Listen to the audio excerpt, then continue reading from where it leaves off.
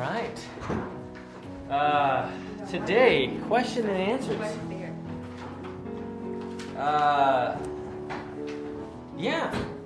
I think it's on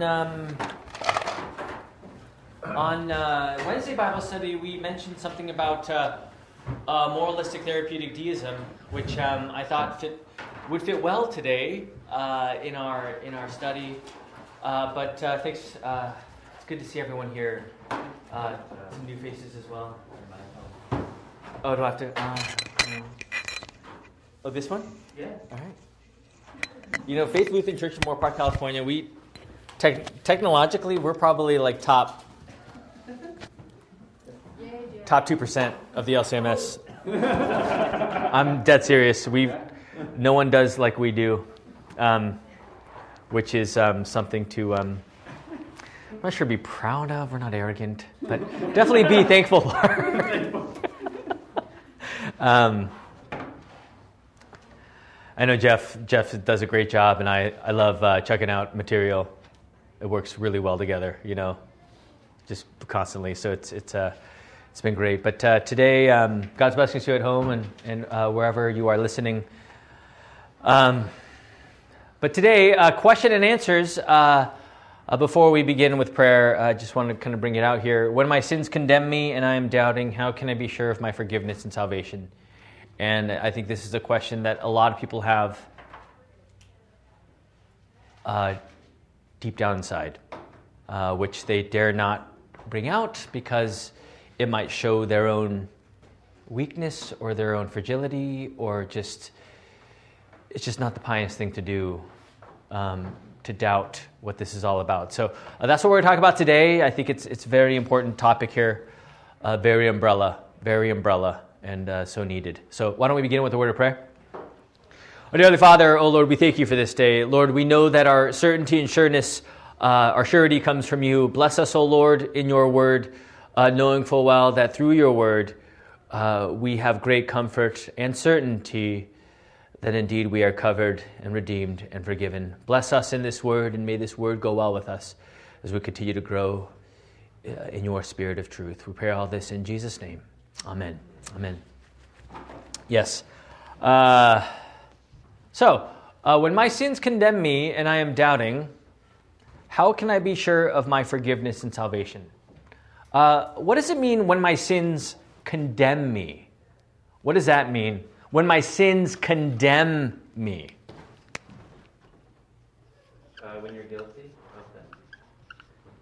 Yes, guilty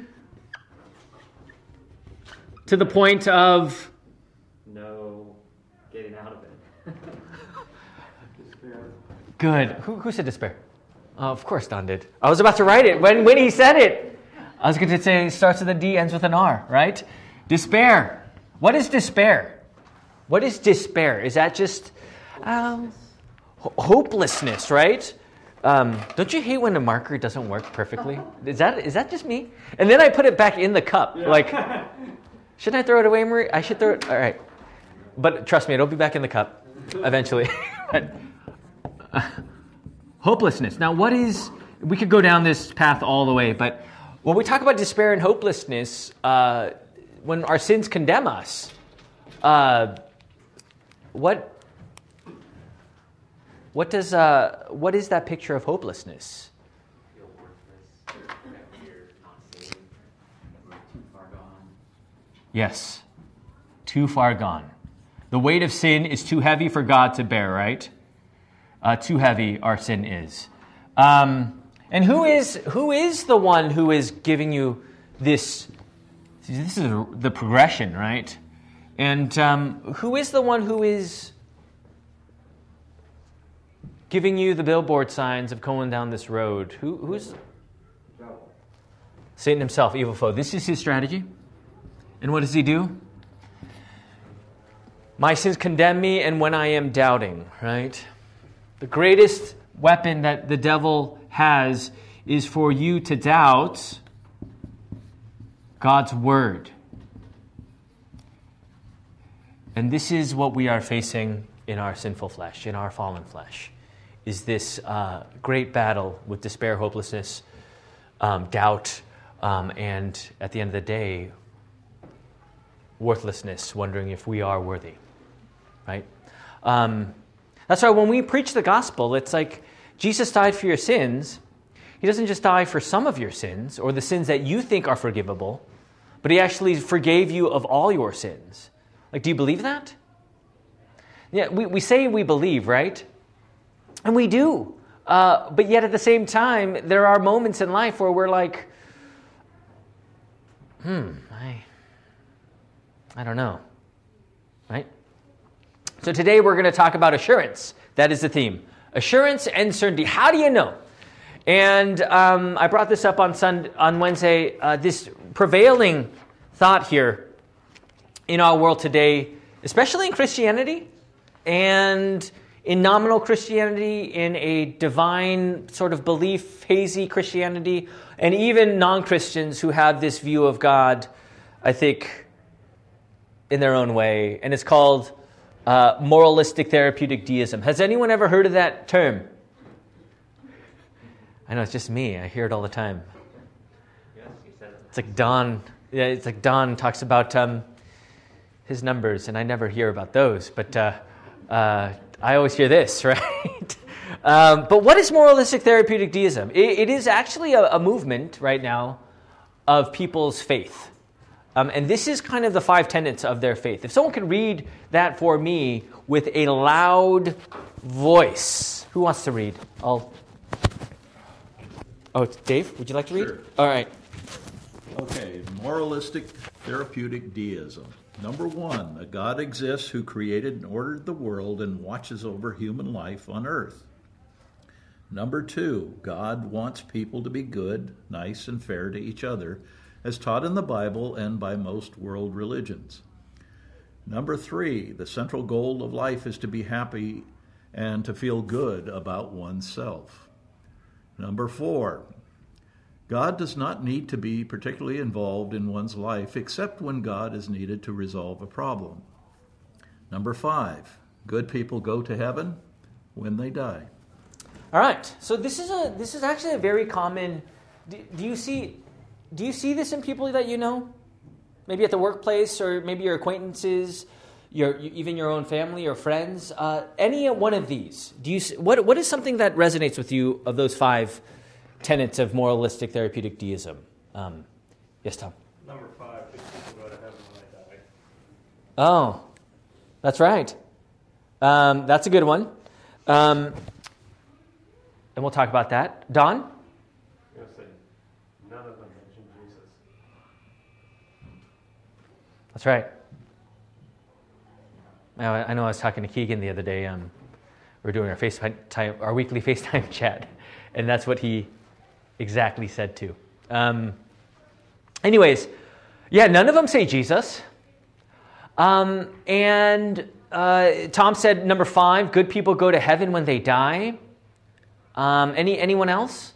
What sticks out here of the 5 that kind of maybe will give you a I've heard that before, or oh no, that's not it. Number 3 has been really crazy lately. In the whole world, God wants you to be happy, so people use that as an excuse to just do anything.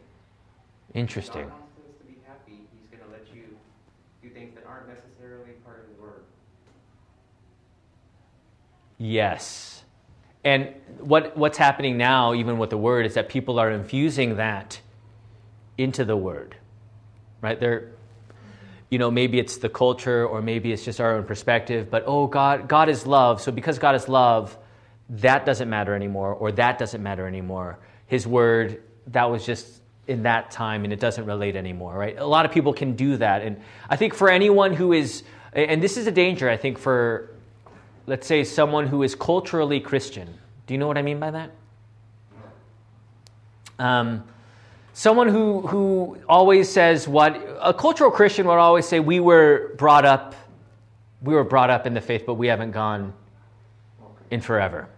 You could say that about anything, right? Culturally, whatever. But I think in those types of situations, a lot of times this moralistic therapeutic deism is easy to evolve into, if you're just culturally Christian, right?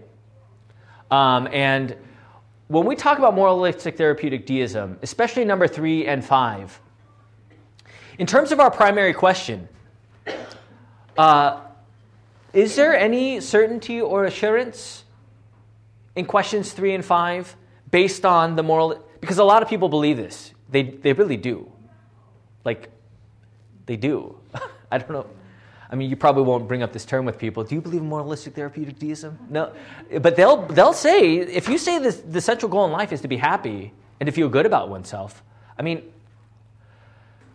I don't know how many people would say that, but a lot of people would, right? Isn't that big with Joel Osteen? Could be, yes, definitely. It's kind of down his alleyway, per se. But in a sense, the first two are really true. There is a God who created and ordered the world and watches over human life. Who these people think it is very different than who I think it is based on Scripture. So there's number one. Number two, God wants people to be good, nice, and fair to each other. And in a real sense, that's what the Ten Commandments are all about. How we treat God, how we treat others. Sure. Now, I think Don made the point that this doesn't mention the Christ. Okay? So there's the part that's left out. But the 3, 4, and 5 are not true. The purpose of the nation of Israel was not to be happy campers in the wilderness. It was to serve others and to lead others to the true God. Mm-hmm. Number 4, God does not need to be particularly involved in one's life. Oh, come on.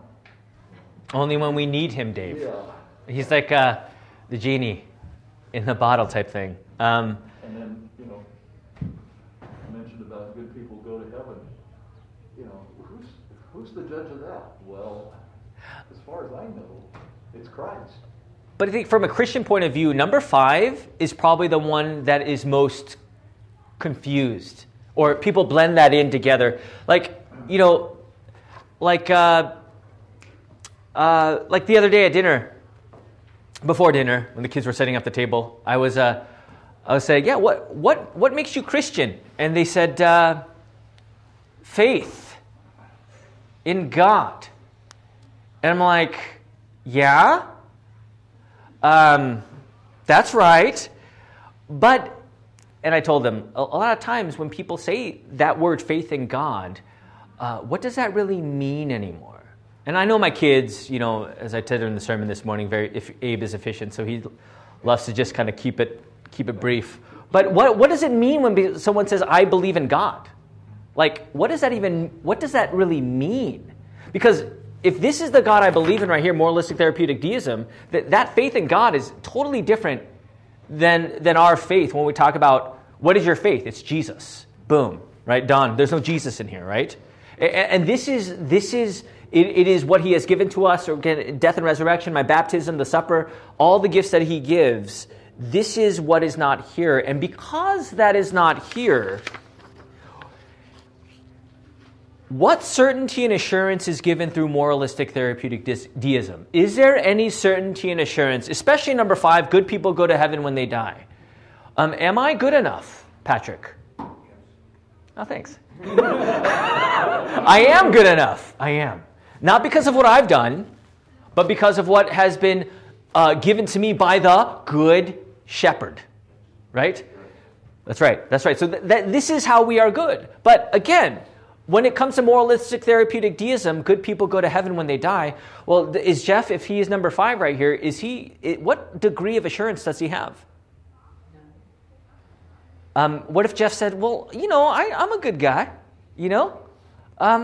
Maybe he might start out with, 80%. Then as he lives his life, what happens is, I've been kind of, 70.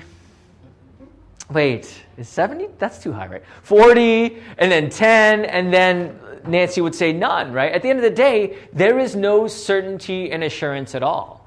See, this question, when my sins condemn me and I am doubting, how can I be sure? Bible study on Wednesday, we talk about bullseyes, right? How are you sure? What is What is the bullseye of your certainty and assurance? Is it number 5? Is it number 3? And this is, I think, very important for anyone, especially everyone who is here today and everyone who is listening, is the importance of your surety, of your confidence, of who you are right now by what means. Because at the end of the day, number 5, I think a lot of people will kind of resonate with that. You know, they will go under the auspice of, I've never hurt anyone. I mean, I'm not like people on the news. Glad I'm not like them. I mean, I don't drive. I know all the car chases are always on. I'm like, how do they drive so fast? That's impressive. I'd be like, if I was in a car chase, they'd be like, yeah, we're following a car that's going 60 on the freeway. Why is it going so slow? Anyways, but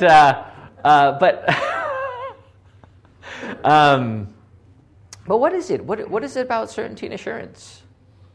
And that's the key to life, you guys, is to know at the end of the day, when you take that last breath, bullseye. You're not looking, on an archery board.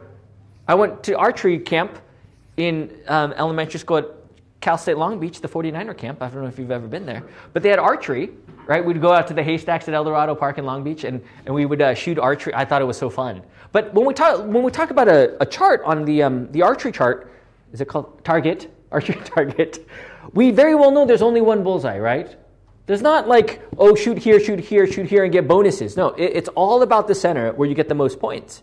Now, when it comes to our faith, you need to know, boom, immediately your surety and confidence. Because once that wavers a little, the floodgates open, and this is the road to which you will go down into. Right? And a lot of people will rest on their own, in their own consciences, they will rest on their own, spiritual platitudes. I've been a good person. I've gone to church all my life. And a lot of people will say that, even Christians. They'll be saying, how do you know you're Christian? And a lot of people will say, well, I go to church every Sunday. And that's not what makes you Christian, right? What makes you Christian is, it's good to go to church. It's great to go to church because that's what we receive, right? The gifts of our Lord. But that doesn't make you Christian. And as Don said, there's no Jesus on here, right? And that's the key, right? So what certainty and assurance is given through moralistic therapeutic deism? And the answer is nothing, right? All right. But as we talk about here in John 19:30, as we read this, it is in your notes. The surety in Christ. John 19:30, when Jesus had received the sour wine, he said, "It is finished," and he bowed his head and gave up his spirit. Right? So before Jesus bowed his head and gave up his spirit, the Lord claimed that by his death upon the cross, the work of salvation was finished. What does that mean when Jesus says, "It is finished"? Anyone? God's plan to reconcile man to him was accomplished. All our sins have been forgiven so that we can have a right relationship with God. All right, so the finishing work of Christ. So why is the conjunction but so dangerous? Jesus Christ died for me, but then you feel like you have to do something to help. What happens to the finished work that he had done? I mean, it is finished, of course, but for your faith, if this comes into the equation, then his finished work is no longer, there's unfinished business to attend to. It's not enough at that point. And what happens to your certainty and assurance? It goes away. It goes away. Right? So when we talk about the sure confidence,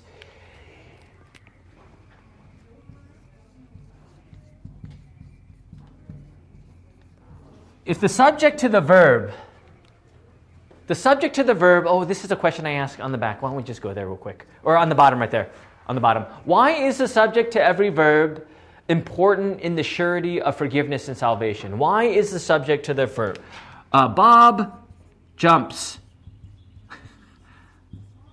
Subject is Bob, jumps is his verb. Bob is doing the jumping. Why is, when we talk about our faith, the subject and the verb of the utmost importance when it comes to our faith? Who is doing and who is in control? Who is actually getting things done? Now, if Anthony says, how do you know you're a Christian? How are you sure of your forgiveness? And Anthony says, and his immediate answer is, I go to church every Sunday from my birth to my death. Every Sunday, I never missed. I went. In that statement, what is he saying about his certainty and surety? What is he saying about it? Depends on him and what he did. Yeah. Now, going to church is receiving the gifts. That's great, right? Receiving the Word of God, Holy Spirit, all these things. But when it comes to your faith, the subject to the verb is very important. So when someone asks you, or when you ask someone, how do you know you're a child of God, or what makes you Christian? And they start out with I, that's when you bring them back to Jesus verbs. Jesus does. Jesus finished. Jesus has done this. Right? Because once we depart from Jesus, then it becomes a moralistic, therapeutic type deism where we say, well, I've been good, I've done this, I've done that. I've tried to live good for other people, and that shows me that I'm with God, and there's no certainty and assurance in that, right? The subject to every verb is very important when it comes to your faith.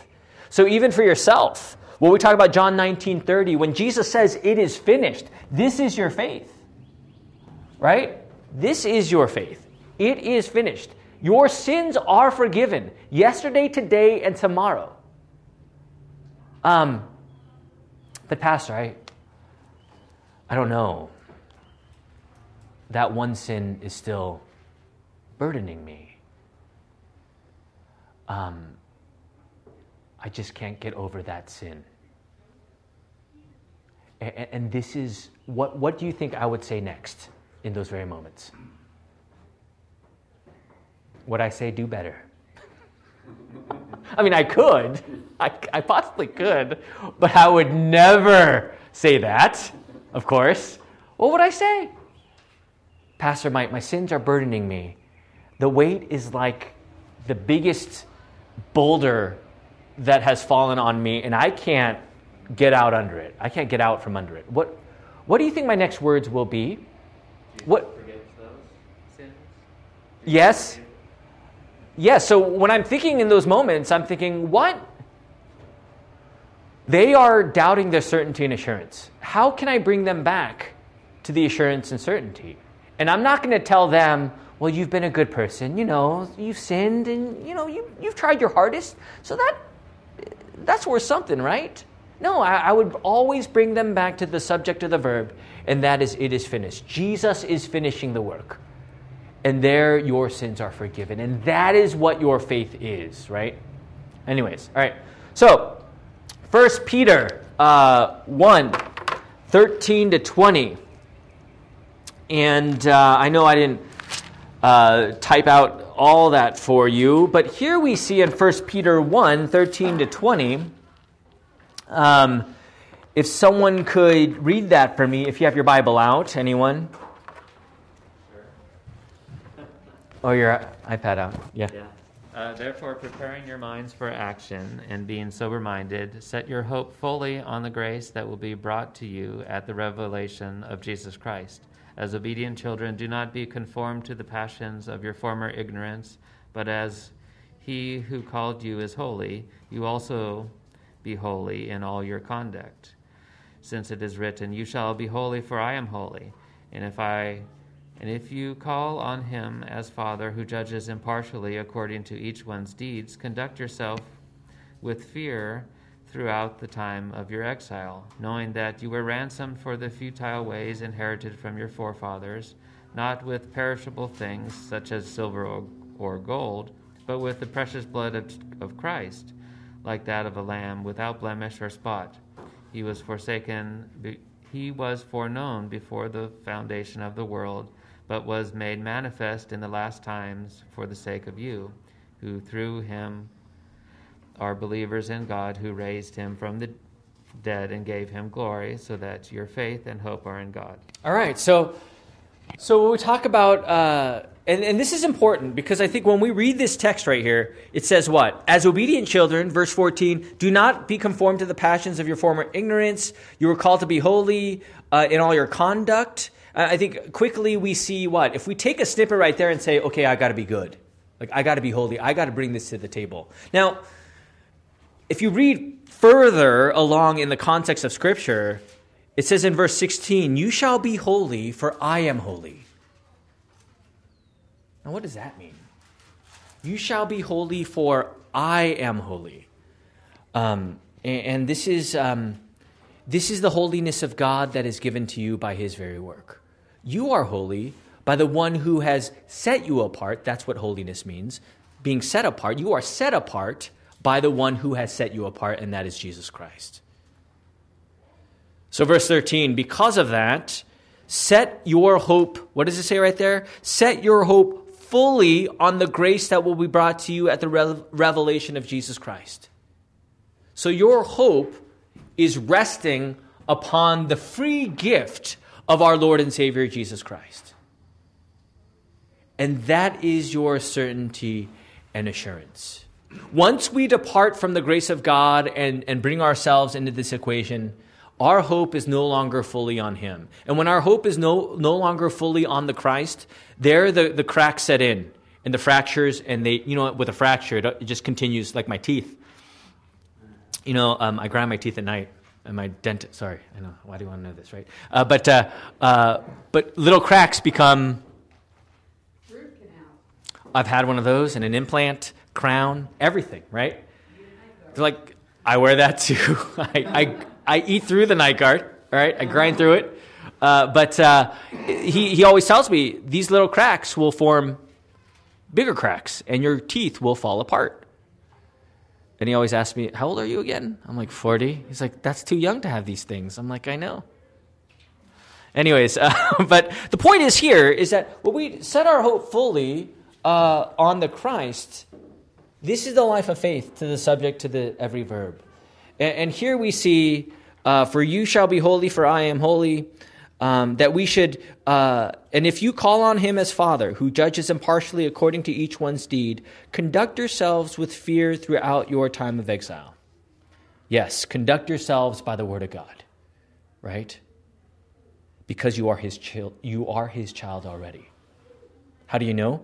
Verse 18, knowing that you were ransomed from the futile ways inherited from your forefathers, not with perishable things, such as gold or silver, but with the precious blood of Christ.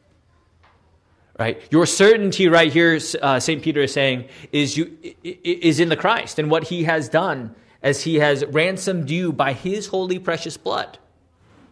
Right? That we do live in fear, in a sense of we see God's word, we know what we ought to do, and there when we fall short, we confess our sins, and the Lord is faithful and just and will forgive us our sins and all of our unrighteousness. And this is the certainty that we have when it comes to when our sins condemn me. And I doubt, who am I as a child of God? We go to Christ. Right? What do you go to when you doubt? You don't have to get too deep. What can we go to when we doubt?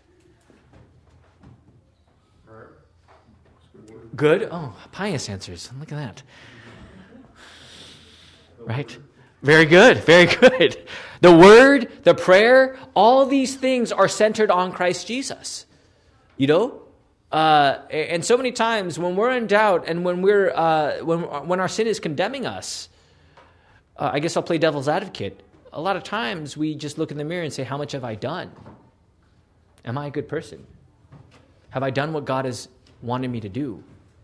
And those things are good in itself, but that doesn't play in regards to your salvation, right? It's good to love God and love neighbor, but that doesn't save you, right? What saves you in those times of sin and doubt is Jesus. And why is it why is it so important at the end of the day as we read all these things? And we'll talk about verse 21 here. Why is it so important to hear God's word and to study his word? And that's at the end of the day your bullseye as well. Why is it so important that we hear God's word and study his word? What does it always amount to? What does the word of God always amount to? Is it because we read the whole Bible that we're saved? Is that why we're saved? Is it because we read it? The word of God always brings us back to Jesus as opposed to living in the world and Satan becomes your control. Do you guys know how easy it is to flutter into the philosophies and the elemental spirits of man? Do you know how easy it is to flutter in that?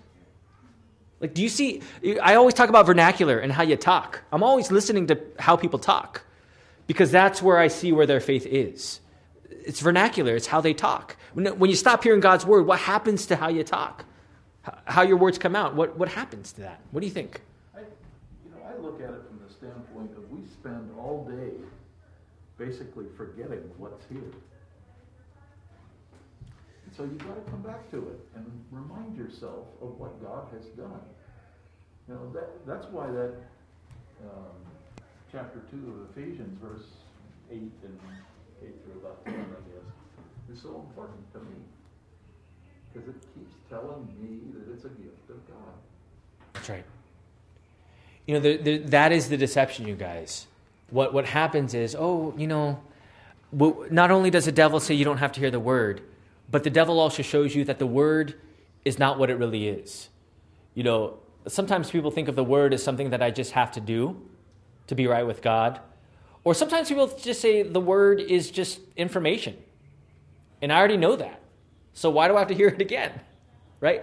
There's so many nuances of how the devil works with that very word, telling you that, oh, you don't have to go. I mean, you're good. You're a good person. Again, that is another deviation from why we need to hear the word. Now, what's happening when we hear the word? The spiritual battle, the defense is there with Christ, and there you hear the words in the midst of your convicted sin, of the forgiveness of hope. Guilt is washed away, and that subject to the verb is the target, and that's Jesus. And this is the key to your faith, right? It's not I have to get, it's like Anthony, he woke up this morning, got the girls ready, right? Well, I don't know if you do that. Oh, you don't do that. Tara does that. That's right. That's right. Or got the boy at least ready and taken care of. It's a tough job, right? I remember when our kids were young in Fort Wayne, dude, like it was in the morning before I went to church. This was like 8 o'clock to church, I think. It was a lot of stress to get some of the kids' daughter says, I don't want to wear that. I'm like, well, you already put it on. Well, you want to wear it different? Yeah, I don't feel like it anymore. I'm like, Anyways, but the point is that you get to church and you're like exhausted and you say, and then the kids, do their thing and you're distracted and there at the end of the day, it's easy to deviate from why you're there, And when we go to church and we hear God's word, there we are pointed back to the bullseye that we missed all throughout the week.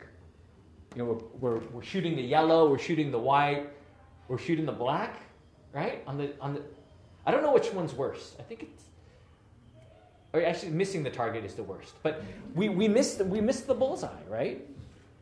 And that's why this is our faith, and that's why we preach what we preach, as the word says. I could give you a preaching on how to be a better Christian. I could do that forever. But when it comes to your surety and conscience and your certainty, that's what it will not bring to you. Because after a while, if that's the sermons that you're hearing from me, at the end of the day, Marie, if I say, how are you Christian? You will say all the things that you've done. You won't say Jesus. Boom. Like, it should be just like breathing. Jesus, right? There's no other subject but Christ. Because that's what you heard and received time and time again through the very word of God. This is your surety and confidence. This is the job of the church, to give you that confidence for your soul and the surety of your faith, knowing that, boom, Jesus, Christ, word, sacrament, baptism, Lord's Supper, these gifts that are given to me by his grace, which deems me his own, and I am certain of that. I need to hear it and receive it. This is what is happening here. So, As we see in verse 21. Oh, I should be wearing this. I don't know why I'm holding it. Who through him, Jeff is going crazy. He's like, why isn't he wearing the mic? He should be wearing the mic. Surveillance at all times. Who through him are believers in Christ, God, who raised him from the dead and gave him glory, so that your faith and hope are in God. Verse 21. Your faith and hope are in God. Now, as I said about my kids, our faith is in God. Now, that faith and hope, of course, is in God. But who is this God? The one true God is the one who sends us Jesus. Our faith is in the sent one, Jesus Christ. The Father, from the Son to the Holy Spirit. There our faith and hope is. And we need to hear that. Because you and I very well know that after we leave church, we go out to the world, and trust me, we're being taught in so many different ways. Whether we know it or not, bad things, good things, we're being taught. And I guarantee you this, I don't want you to experiment with this, but try not coming to church for a month or two. Hypothetical. I guarantee the way you speak, the way you think, the way you trust will go down this path. And you might not even know it. That's how subtle it is, right? The Word is everything, and that Word is Christ. That's why we do what we do. Pastor, I already know the gospel. Why do you always preach that? Can you preach something else? And my answer is, no. I can't. Because this is everything, right? This is everything. This is what we're preparing for. It says right there, what does it say? In verse 13, it says, set your hope fully on the grace that will be brought to you at the revelation of Jesus Christ. Right? I mean, this is not only his coming, but also his final return. That this is what we're preparing for. And how are you prepared? Your answer is Jesus. Right? And how do you know that? Because you heard it, you received it, and the Holy Spirit has given you faith in this very word by his very word and sacrament. Right? This is the church's call. This is my call. Right? I can't fix you. All I can give you is Jesus, and that's everything, right? So important. All right, Colossians 1:13-14. It says right there, he has delivered us from the domain of darkness and transferred us to the kingdom of his beloved Son, in whom we have the redemption, the forgiveness of sins, right? He has delivered us from the domain of darkness and transferred us to the kingdom of his beloved Son, Jesus Christ, in whom we have the redemption, the forgiveness of sins. When Jesus purchased your sin upon that very cross by his body and blood, his work is finished for you. Like right now, you have eternal life. Right now, you are forgiven of your sins. Right now, you're a child of God. You're not trying to get there because you're already there. How do you know? Because of the subject and the verb. Right? If that subject changes to Brent, then he'll never know. And he'll always run that race up that mountain. And what happens? He thought he got there, but then he sees this bigger peak. And he's still traveling, and he sees a bigger peak. And he's like, what do I do? And there you're in despair, and you say, I'm not good enough. And I've been there myself. I'm just not good enough. Everyone else here in this, not this church, but in the church I went to, they look so perfect. What's wrong with me? I'm not good. I try to be good, but I fall short of my sin. I guess I'm just not Christian. And see right there, that's the danger. It's all on me rather than Christ himself. Okay, so as we continue to the back here, I know there's a lot of stuff here. Luther once said, the only way to drive away the devil is through faith in Christ, by saying, I've been baptized, I am a Christian. What is it about that? He says I, but what is it in that I where we see the grace of God? Faith in Christ. That by the gift of Christ who gives me my baptism, I am Christian. Now, what is Luther saying right there? He is saying the bullet point is what God has given to me. From the fruits of his death and resurrection, there he gives me the means of grace in the sacrament. Because he rose from the dead and ascends to the right hand of God the Father Almighty, today as we feed upon the true body and blood of our Lord, there we know he is present with us. This is not just a hallmark feeling that God is with us. No, he is with us in service by his word and sacrament. And there we receive that very word for what? the forgiveness of our sins. Baptism is not your choice. Baptism is given to you. That's another way, there's so much to talk about this. But when it comes to the supper, when it comes to baptism, if we're on that plane of, I did this, I decided on my baptism, then soon enough you'll see that whole subject become your faith. I came to Christ. I decided on him. I give all glory and honor to God in the supper. Right? And for us, when the subject of the verb is Jesus, it's Jesus died for me. He forgives me of all my sin. Jesus gives me my baptism for the forgiveness of my sins. Jesus gives me his very own body and blood in the supper for the forgiveness of my sins, and therefore I have life eternal and salvation. And this is vastly different than someone who says, I've done this, I've done that, and how that continues to trickle down at the end of the day to this inevitable end of question mark and despair. Right? The goal of the church is to give you the bullseye, right? There's no 1A, 1B, and 1C to this subset, right? Boom. All by the word of the gospel and what flows from that gospel. All right, so the surety in the sacraments we see right here. How are you sure? As Luther would say, I am baptized because God is the one who calls us in our baptism. We see all these texts right here. I know we're running out of time. Galatians 3:27. 1 Peter 3:21, baptism which corresponds to this now saves you, not as a removal of dirt from the body, but as an appeal to God for a good conscience through the resurrection of our Lord. So through his resurrection, through the gift of baptism, there we know that we are saved, right? My younger self wouldn't have said this. My younger self would say, baptism doesn't save me. What are you talking about, right? No way. That's just kind of a church thing. Or other people might say, well, that's what I've done. No, that surely doesn't save me, right? But when we look at Scripture, it says it right there. Like, how do you know you're saved? God has called you by name and you are his, Isaiah 43, Matthew 28, right? And this is all by the gift and promise of our Lord. As you take the supper time and time again, what happened in the Old Testament with the Israelites? They were rained down the bread from heaven to give them food for the journey. Now, what is your food for the journey? It's even greater than that. It's the body and blood of our Lord, right, for the forgiveness of our sins. And this is the life of faith. Coming to church is not just coming to church.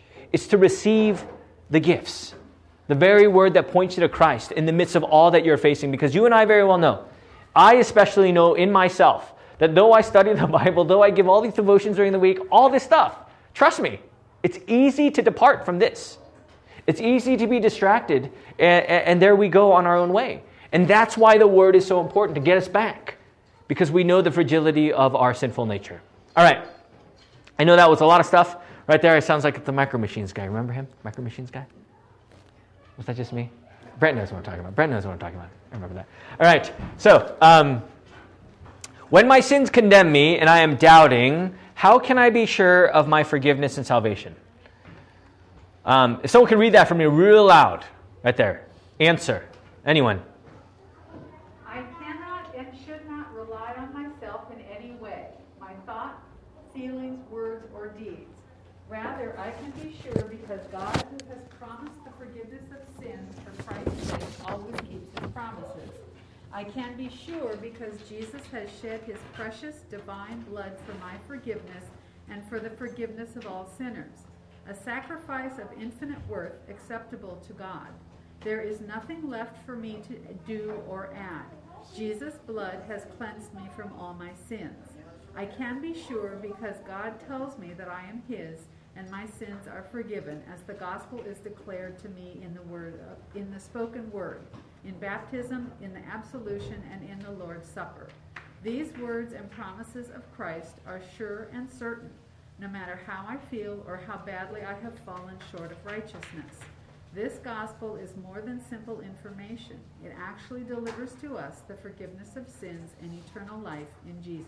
All right, very good. So I can be sure by these means that God has given to me in Christ Jesus. I love that. The gospel is more than simple information, right? And that's a deception in itself. Like, I already know that. It's like a book. I already know the ending of the story, so why do I have to hear it again?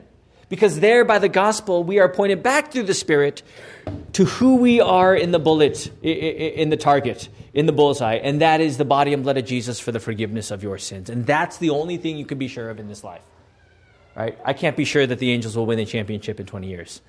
I don't know. It's getting a little down lately. I hope. Dodgers, maybe. There's a little more assurance there. But even then, you don't know, right? And we very well know that what we can be sure of is Jesus. And that's what we need to hear until the end of time, is the words of Christ and his forgiveness for us. So come and hear the word. And when you come and hear the word on Sunday, on Wednesday, and you study the Bible, don't see it as I'm just going to gain some information. It's I'm going to rest. I'm going there to rest in what this world will not tell me, but what is sure and only certain that I will ever hear, and that is of Jesus in Christ and in him crucified. And that is our life of faith. So God's blessing to you to say, why don't we close with a word of prayer. Dear Heavenly Father, we thank you for this day. We thank you for the surety and confidence that you bring by your promise. Bless us in the faith. And though the evil foe may accuse and attack us, Lord, lead us by your Spirit and your word, and bless us in your righteousness. Grant us a peaceable conscience, knowing full well that we are covered by your sacrificial blood. Thank you, O Lord, for the gift of holy baptism and the supper that you give. We pray all this in Jesus' name. Amen. Amen. Amen.